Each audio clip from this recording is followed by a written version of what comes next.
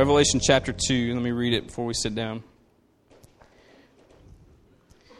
To the angel of the church in Ephesus write, the words of him who holds the 7 stars in his right hand, who walks among the 7 golden lampstands. I know your works, your toil and your patient endurance, and how you cannot bear with those who are evil, but have tested those who call themselves apostles and are not, and found them to be false. I know you are enduring patiently and bearing up for my name's sake, and you have not grown weary. But I have this against you, that you have abandoned the love you had at first.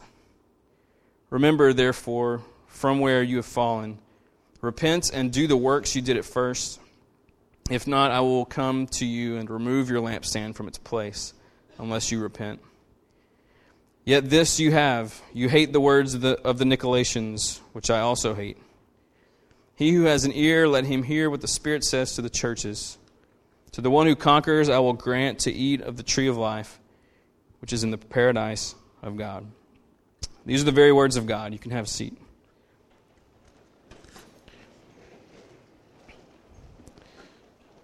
So for the next 7 weeks, we're walking through the 2nd and 3rd chapter of Revelation, where Jesus himself sends these messages to these churches in Asia. There are more churches than these, but he chose these 7 for reasons that he's really not shared with us. But most believe that within these 7 churches, you find a set of issues that are timeless struggles and timeless victories for Christians, ever since the church was founded. And so Jesus has something to say to us in each of these messages. It's not just for them and we have no connection to it. He wants to speak to us and help us to learn from their struggles. So we start this. Like I said, there's 7 of them. So I'm taking the one tonight. And there's 5 elders, 2 interns, so each of us are taking one. So I'll preach tonight, and Chris will come up next week and do the next one. And we're just going to kind of roll through over the next few weeks and see what God wants to say to us through these passages. Of the 7 letters, they have 6 kind of categories. They're kind of structured the same way. And so last week, and you can check out the podcast, kind of went through each of these 6 things and kind of explained a little bit more. But if you're a note taker, you'll have 6 kind of bullet points for each of these 7 letters. So I'm going to go through them, and that's how all of our sermons are going to kind of take shape. And we'll stop at various points along the way. So the first point is, who is this letter written to? All right. So you see in verse 1, to the angel of the church in Ephesus. All right. So the angel, we really aren't sure who the angel is. The angel, it could be just kind of a generic, like whomever is going to be responsible for getting this message to the people kind of thing. So typically that would be the pastor. So you read a lot of like commentaries and like scholarly writing about these things, and they approach they're exclusively like this is to the pastor. Write this to the pastor, and he'll pass it on to the people. And other people kind of think like it kind of represents, it's a personification of the people of the church. The bottom line is, this is written to the saints in the city of Ephesus. All right, so what does that mean? So Ephesus was a port city and was along some like major trade routes. And so it was kind of like any sort of major port town, that we know. So New Orleans, Miami, New York, Los Angeles, wherever. I don't know if Los Angeles is. I just made that up. Seattle, I think that's one. So, but all these cities, they're always near water, and it's where like trade comes and goes. So Ephesus was a major player in regard to the cities of this time. There were a couple 100,000 people there, and it was exactly what you would think of. When I tell you that it's a trade route and a harbor, you had people from all over the world coming and going constantly, some of them settling down, some of them just passing through. But you had this combination of all kinds of different beliefs and religious stuff and political stuff, and there's just all kinds of like weird things that go on. It was just kind of a a city that was just a mixture of a bunch of things. You had a lot of like political confusion a little bit. And one reason is because at this time, Rome was in charge, and you worshipped the leadership there. And so you would have to, saying Jesus is Lord is something that it was a rebellion against being forced to say that Caesar is Lord. And they had Christians who would, when they were baptized, they would say Jesus is Lord, they would be baptized, and they would take them and they would kill them because they just swore allegiance to Jesus instead of Caesar. And it was kind of just one of those things. And so the worship of Rome was a really big deal in Ephesus. And so everybody that lived there kind of was forced to do that.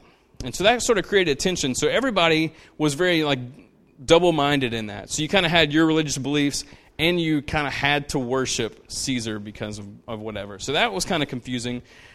You also had the temple of Artemis. Artemis is a fertility god, and this temple was one of the wonders of the ancient world. It was this huge temple and had thousands of priests and priestesses and whatever. And because she was a fertility god, okay, there was just a lot of shady stuff going on. In Calcutta, there's a temple, a Hindu temple called Kali Temple, and fertility is one of the things there. And I've been there several times, and it's just you get this just weird spirit there when you walk in. You can just feel the heaviness that's there, and it's just all about fertility, and everything is very phallic, and it's just this whole weird deal. Sorry about that. And so there's just a lot of shady stuff going on. And I'll just kind of leave it there. But it was very confusing. So you had all these people who were worshiping Artemis, and there was just all this weird stuff going on, and then all this stuff with Rome, and all these different cultures merging together, and all these people coming and going. And it was, for some people, it was like their dream city, because it was so diverse and so whatever.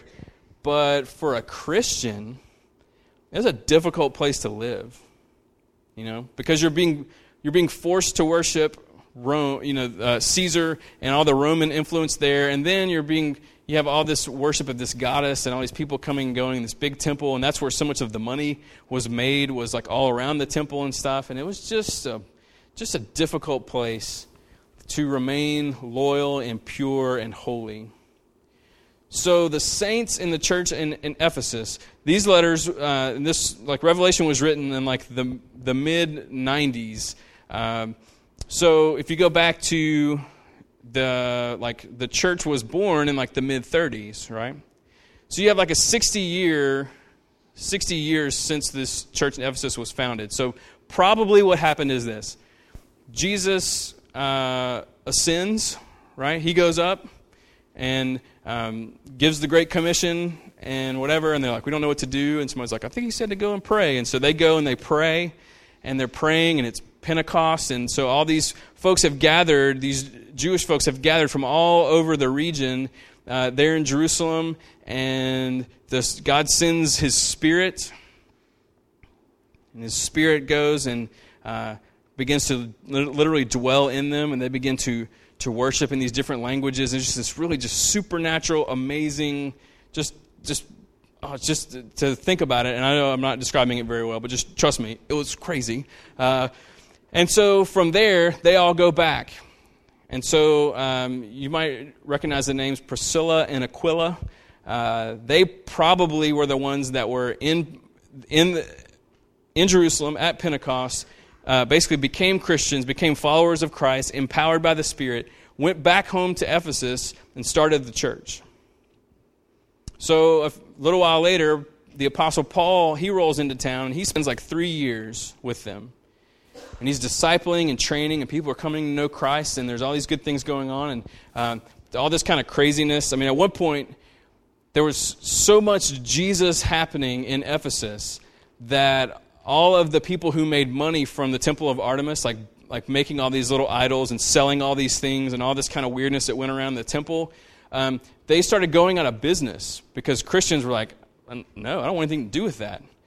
And so all of the shop owners got together and tried to run them out of town, and caused this big riot because Christianity was bleeding into the city so effectively that everything immoral and sinful began to shut down.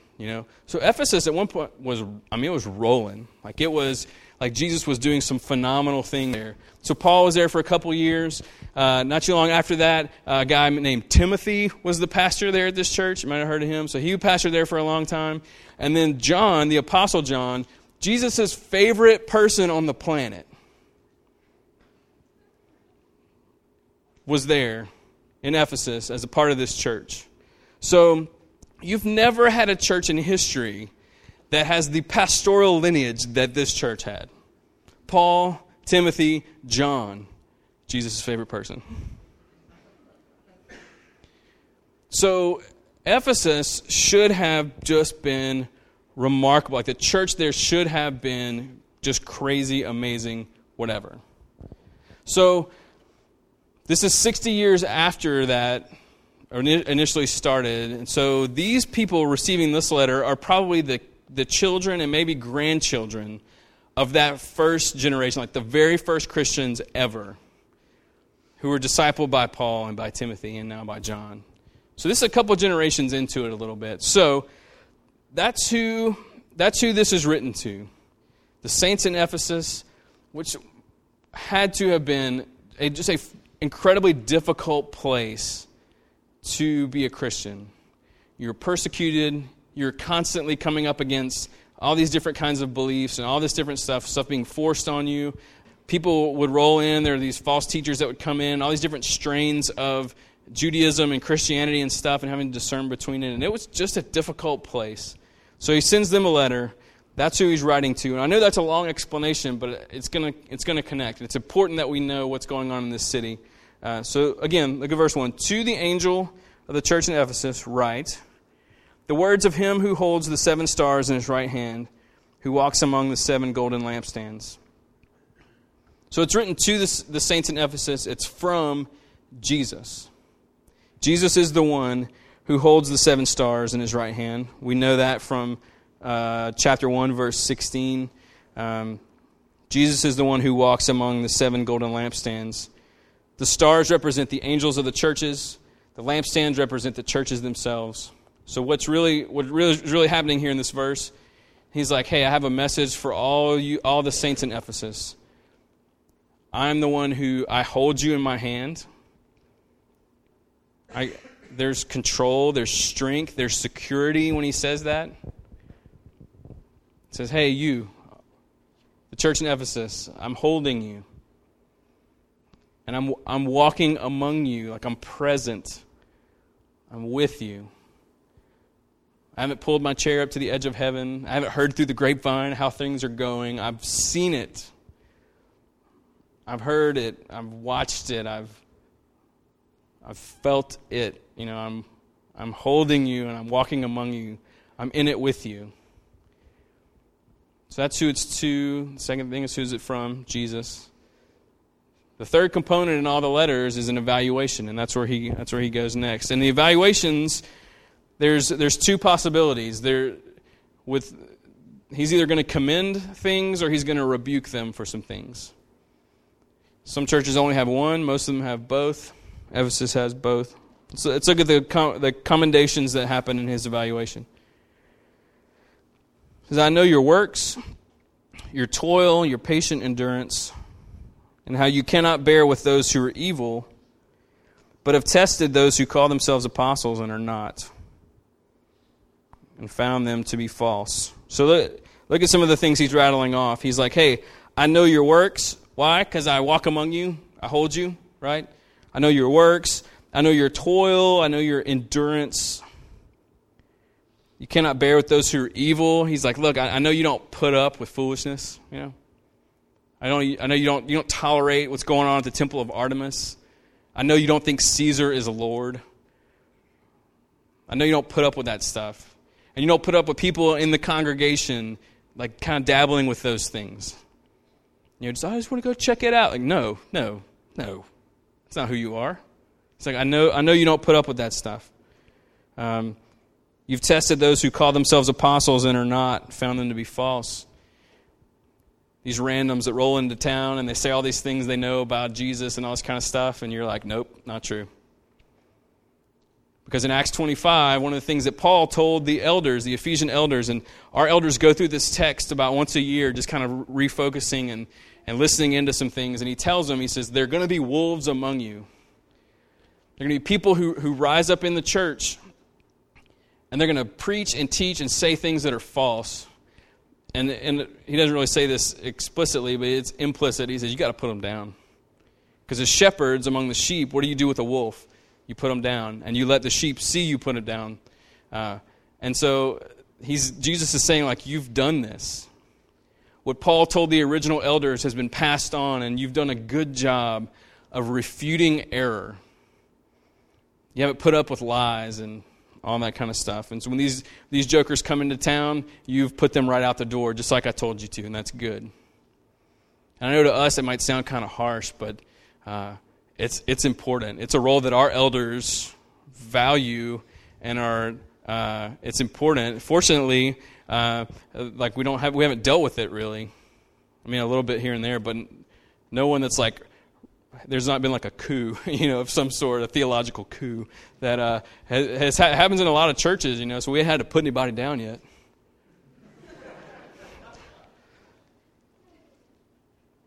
Verse 3. I did say yet, so just... Verse 3, I know you are enduring patiently and bearing up for my name's sake, and you've not grown weary, okay? It's almost like he's saying, look, I know how hard it is to live in this city and have the pressure of worshiping Caesar. And have the pressure with this temple of Artemis that's there, and it's the focus of so much, and there's so much immorality and garbage that's there. And the pressure that comes your way, and how see Christianity initially was just considered like kind of a sect of Judaism, and so they kind of got like protection underneath that umbrella that Rome kind of extended to the Jewish faith. But then as Christianity began to take root and really grow, people started to realize, like, wait, these people they're not Jewish, Like, they're separatists in a way. Like, they're against all these things. They're not what we thought they were. And they got persecuted because of it. And so Jesus is like saying, he's like, look, I know that you've been enduring for my name's sake. I know you've been putting up with a lot, and you've been hanging in there, and I'm so proud of you for that. And this is goodness coming from the one who holds them in his right hand and who walks among them. Jesus of Nazareth is weighing in on this church, and he's like, look at these great things. These are so good. And then comes verse 4. But I have this against you. You've abandoned the love you had at first. All right, now let's just hit pause there for a second. I have this against you. You have abandoned the love you had at first. In the Greek, the most important word in that sentence is first. He's not saying, like, Jesus is not saying, like, hey, you're doing all these great things, but you forgot about me. Hey, I'm over here. It's like, no, that's not it. It's first. It's the kind of love you had for me at first. It's that, like, newlywed love. It says you've abandoned that. You've forgotten that. You've drifted away from that.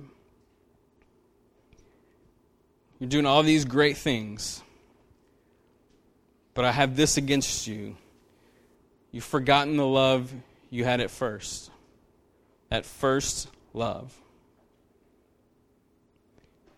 And so it's easy for us to be like, okay, I see what he's saying. I get that. Okay. So we just need to, like, love you more. Got it, And then you see the next verse. The next verse is what we're calling, this is the fourth point, calling it an exhortation, which is a call to action.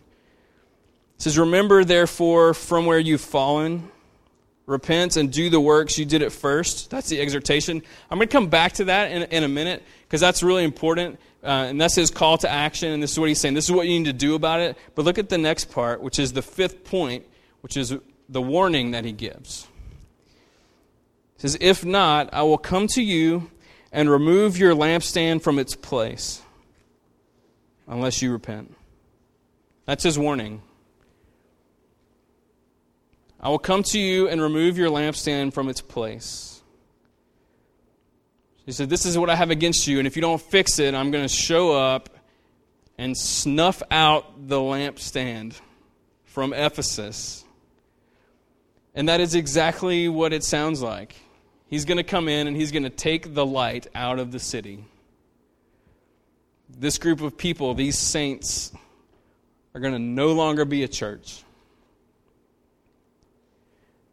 And so several weeks ago when we kind of landed on this as the summer teaching series and kind of all divvied it all up or whatever, and I was like, I'll take the first one, that would be great. And man, as a pastor, that's a scary text to read. It's like you've forgotten the love you had at first. You need to repent. You need to fix it. And if you don't, no more church.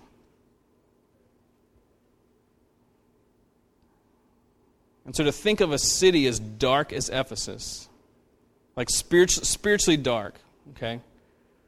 All this worship of not Jesus happening, but worship of all these things, material goods and money and Artemis. And really, Artemis is really just representative of fertility in general, right? Fertility not only of humanity, but also like of crops and those kinds of things. And so a worship of how crops bring money and even kids and stuff, and how that can be an idol, and like all this idolatry and all this darkness and all this whatever. And here's this lamp sitting in the middle. And they're bringing some light, man. Mid-30s, Priscilla and Aquila come back from their trip to Pentecost, and they were like, you got to hear this. And it starts going, and Paul comes in and disciples them and gets them all ready, and they're going. And that whole group of, they had kids, and they started kind of discipling their kids, and then that group had kids, and they kind of discipled their kids. And over a 60-year span, what happens? A absolute adoration and love for Jesus as the one has faded, like sometimes happens in a marriage. And I'm not talking about our marriages here, but like culturally, like what's always the joke, you know? Looking back, oh yeah, let's watch the wedding video, and we were so in love, and now we're just bored with each other, and whatever. It happens. It may not happen to you, and I pray it does not happen to you, but it happens. There's this fire, and then it dies. And Jesus is saying, that's what happened in this church. From generation to generation, it just began to die out. It's cool. It began to die out. But it'd be so easy to come back and say, yeah, but what about all those good things? What about the doctrinal integrity? What about running out the false teachers? What about enduring persecution? And what about this? And what about this? And what about this? What about all these good things? And let's think about what he's saying. Jesus is saying, you do all those things and you don't love me, and I would rather Ephesus not have a lampstand than have a lampstand that doesn't accurately represent who I am.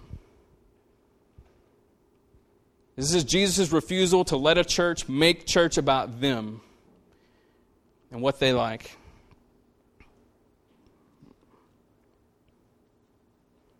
1 Corinthians chapter 13, you don't need to turn to it. Just listen to it. You probably heard this at a wedding. If I speak in the tongues of men and of angels but have not love, I'm a noisy gong or a clanging cymbal. What does a noisy gong or a clanging cymbal do? It distracts, right? If Chase Whitney was in the drum cage and through the whole sermon he was just clanging on this cymbal, right? He would there would just be impossible. That's what it does. It distracts away from the miracles that are happening. That's what he's saying. You take love out of it, and it's distracting people away from what those things are supposed to be pointing to in the first place. Second verse, if I have prophetic powers and understand all mysteries and all knowledge, and if I have all faith so as to remove a mountain, but I don't have love, I'm nothing. It's like you could do all these amazing things. As a church, you can have this phenomenal programming.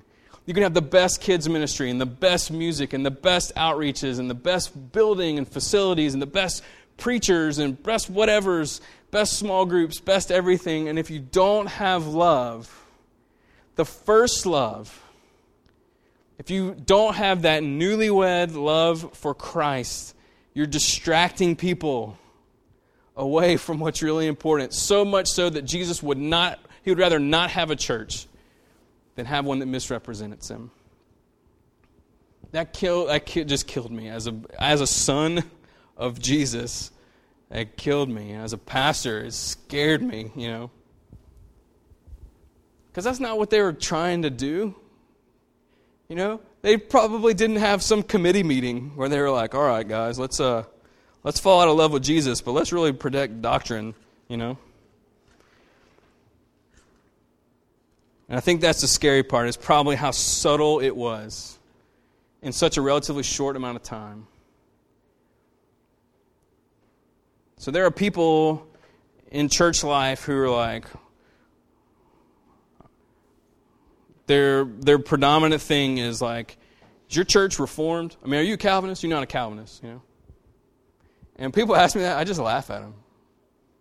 And then my response every single time is like, well, we could talk about that, but the smartest people ever cannot all agree on it. So probably we're not going to really get into a place of really being able to be certain about it. And I know that God's called me to love Him with everything I have and to love people out of that love. And I'm not really good at either of those. So as a church, we're trying to focus on those things. And the Reformed, Calvinist, whatever stuff, that'll kind of settle into place. And that answer, nobody likes that answer. People who ask that question don't like that answer. And they usually go other places. And that's fine. Because a letter like this, where Jesus is saying, he's not saying throw out the doctrine, bring in the false teachers, give in to persecution. He's like, no, you hold the line on those things, but you do it out of that newlywed love for me. Otherwise, you're done. And so here's a church that literally had the best lineage of pastors I can possibly think of, and they still kind of wound up here. And so what does that mean? What is that telling us? What it comes down to our individual abiding and pursuit of holiness, and like why we do all this stuff, Jesus is not going to let His church, like the people of His church, make church about them. This text is proof of that. And honestly, there are probably churches all throughout time where this is exactly this is why the door's closed. This is why there are church buildings that are empty or that are being turned into music venues and bars and stuff like that. All over America, all over the world, there are these structures that are dead. And I think that sometimes Jesus comes in and He's like, no, not anymore. And that's His warning to them. And that's His warning to us. Now, do not hear me say, like, Jesus, like, we're in this exact boat as Ephesus. That's not what I'm saying. Because I don't think that we are. And I'm not here saying I have a word from the Lord or anything like that. All I'm saying is the application of this corporately, I'm not real sure about. The application of this individually, I'm 100% positive about. That we have to, as individuals, be in a place where we're letting the Lord correct us and grow us and speak these kinds of difficult truths to us. And you take all those individual people listening to Jesus, and whatever, and press us together, and then there's your church. And if we have a whole church of folks, a whole gathering of the saints here at the Ring who are on board with this, then Jesus makes a promise. Verse 7. He who has an ear, let him hear what the Spirit says to the churches. To the one who conquers, I will grant to eat of the tree of life, which is in the paradise of God. That's His promise. He says, you keep going. You keep making it. You have to make sure that Jesus is the reason you do everything. Not just for Him, but from Him.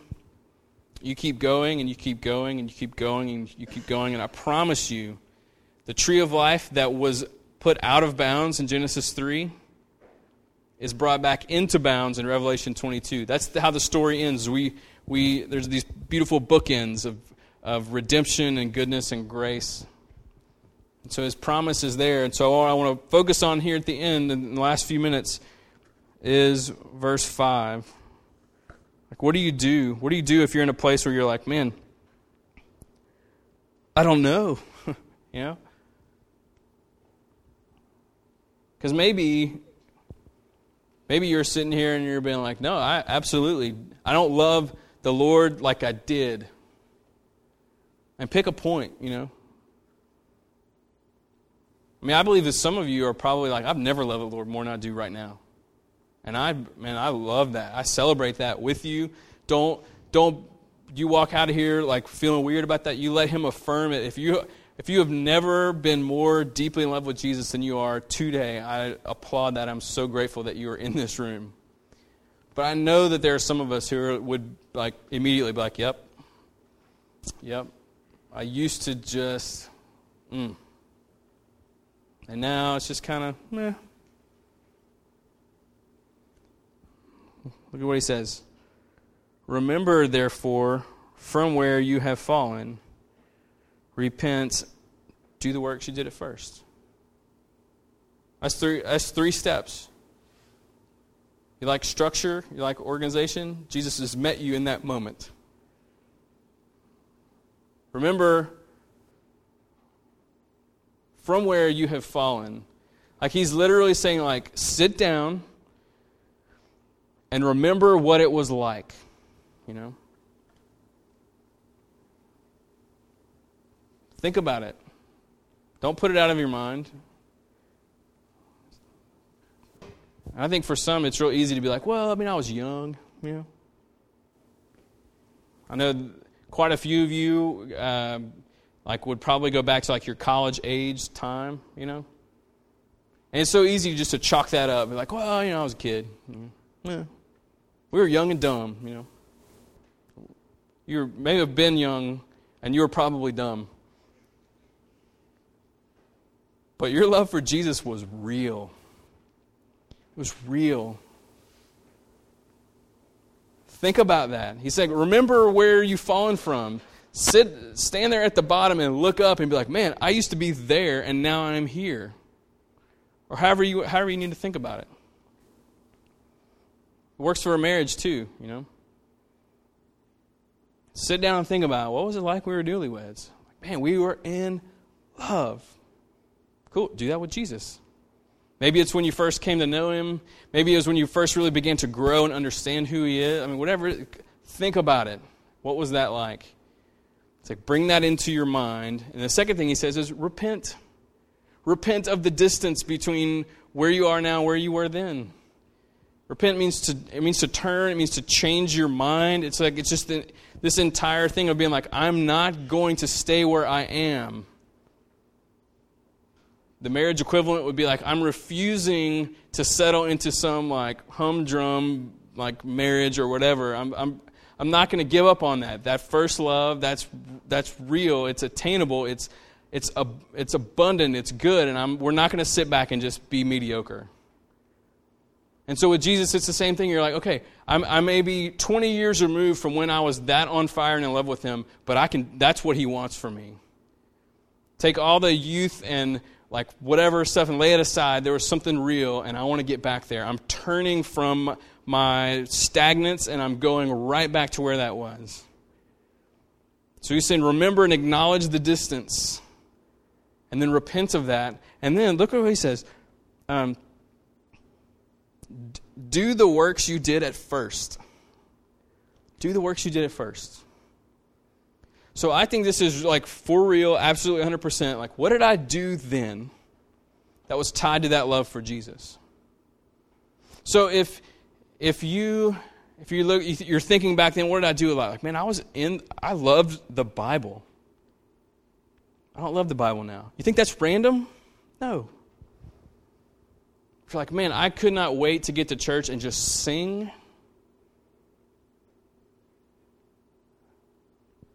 My hands in the air in freedom that was like constant, and now it is a rarity. You think that's just coincidence? No, they're connected. If you look back on that, I used to write out all these prayers, and I would pray for people and keep up with them, and I would journal, or I would read, or my disciplines were so on point, and I was very quick to share my faith with people, and I was just not, whatever it was. He's saying, do the things you did at first.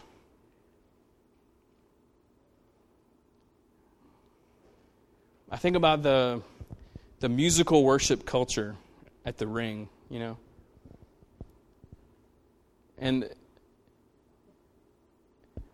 I think that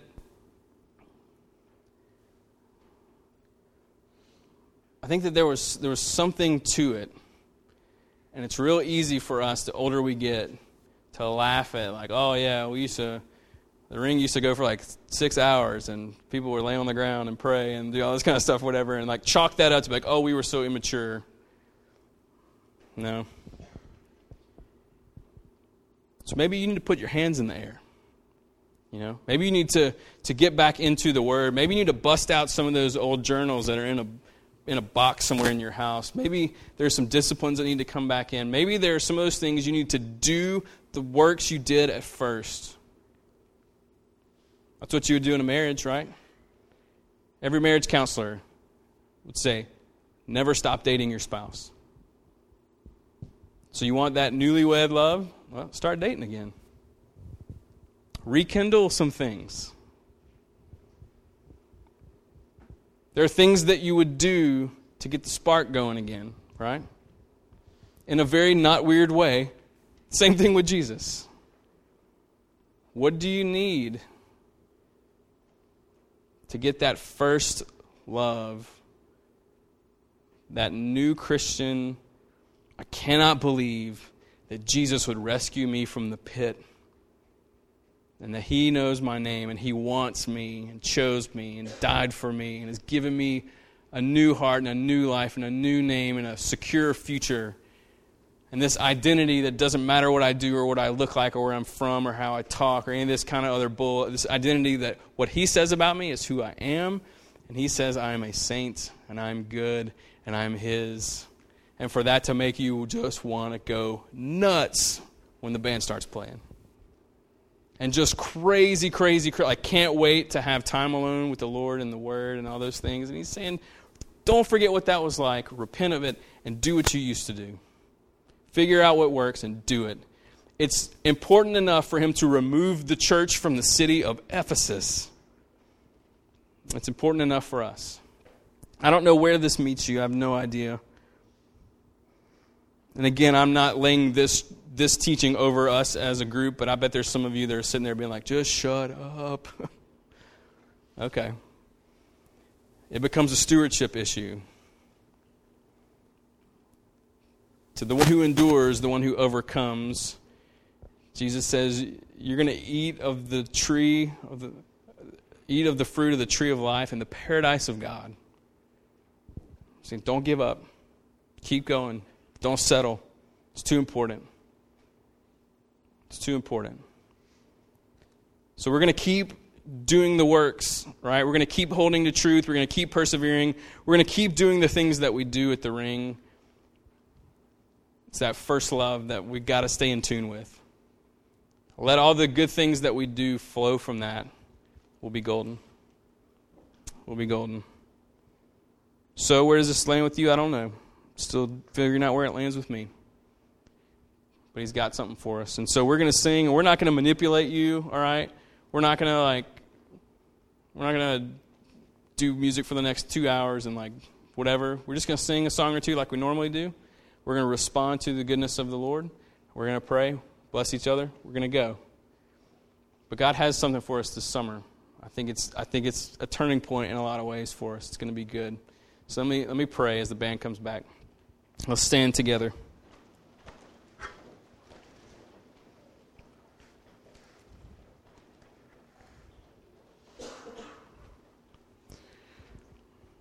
Jesus, I could talk for hours about the things that you stirred in me just through studying and preparing for tonight, and I feel like I just left so much out, but I just ask that you would fill in the gaps, that you'd help us to understand how seriously you take the first commandment.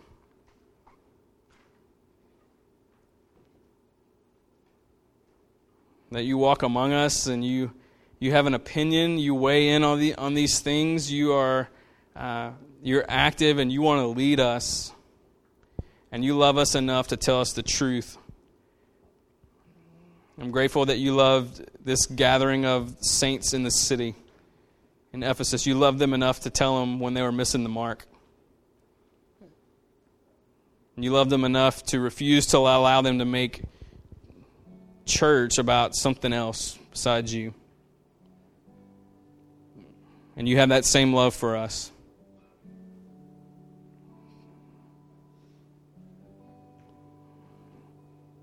So to those who are walking more deeply in love with you than ever, I pray that you would affirm that, and that the enemy wouldn't get in and make them feel weird about stuff or whatever, that you would just speak that truth.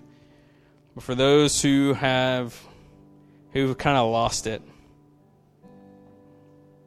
I pray that conviction would set in, that you would help them to see, and not just them, us. I'll be inclusive about it. You'd help us to see how far we've fallen and to repent of that and to do the works we used to do. Help us to see that as, man, it makes so much sense. I pray that we would not be casual about this, because you are not casual about this. And that perhaps this could be one of a number of turning points around the room in a return to you. So help us to get the Bible back out. Help us to bust out the Passion 1999 CD. If that's what gets us rolling, that's fine. If Shout to the Lord on repeat is what it takes, then may it be so. What is it going to take, Lord? Only you know that. As we respond to these last two songs, pray that you would stir our affections and you would pack some dirt on and just pack down this, whatever it is that you planted in our hearts. The enemy would not be able to come in and take it away quickly and distract us. That you would rekindle that newlywed love for you. And we would refuse to settle for less.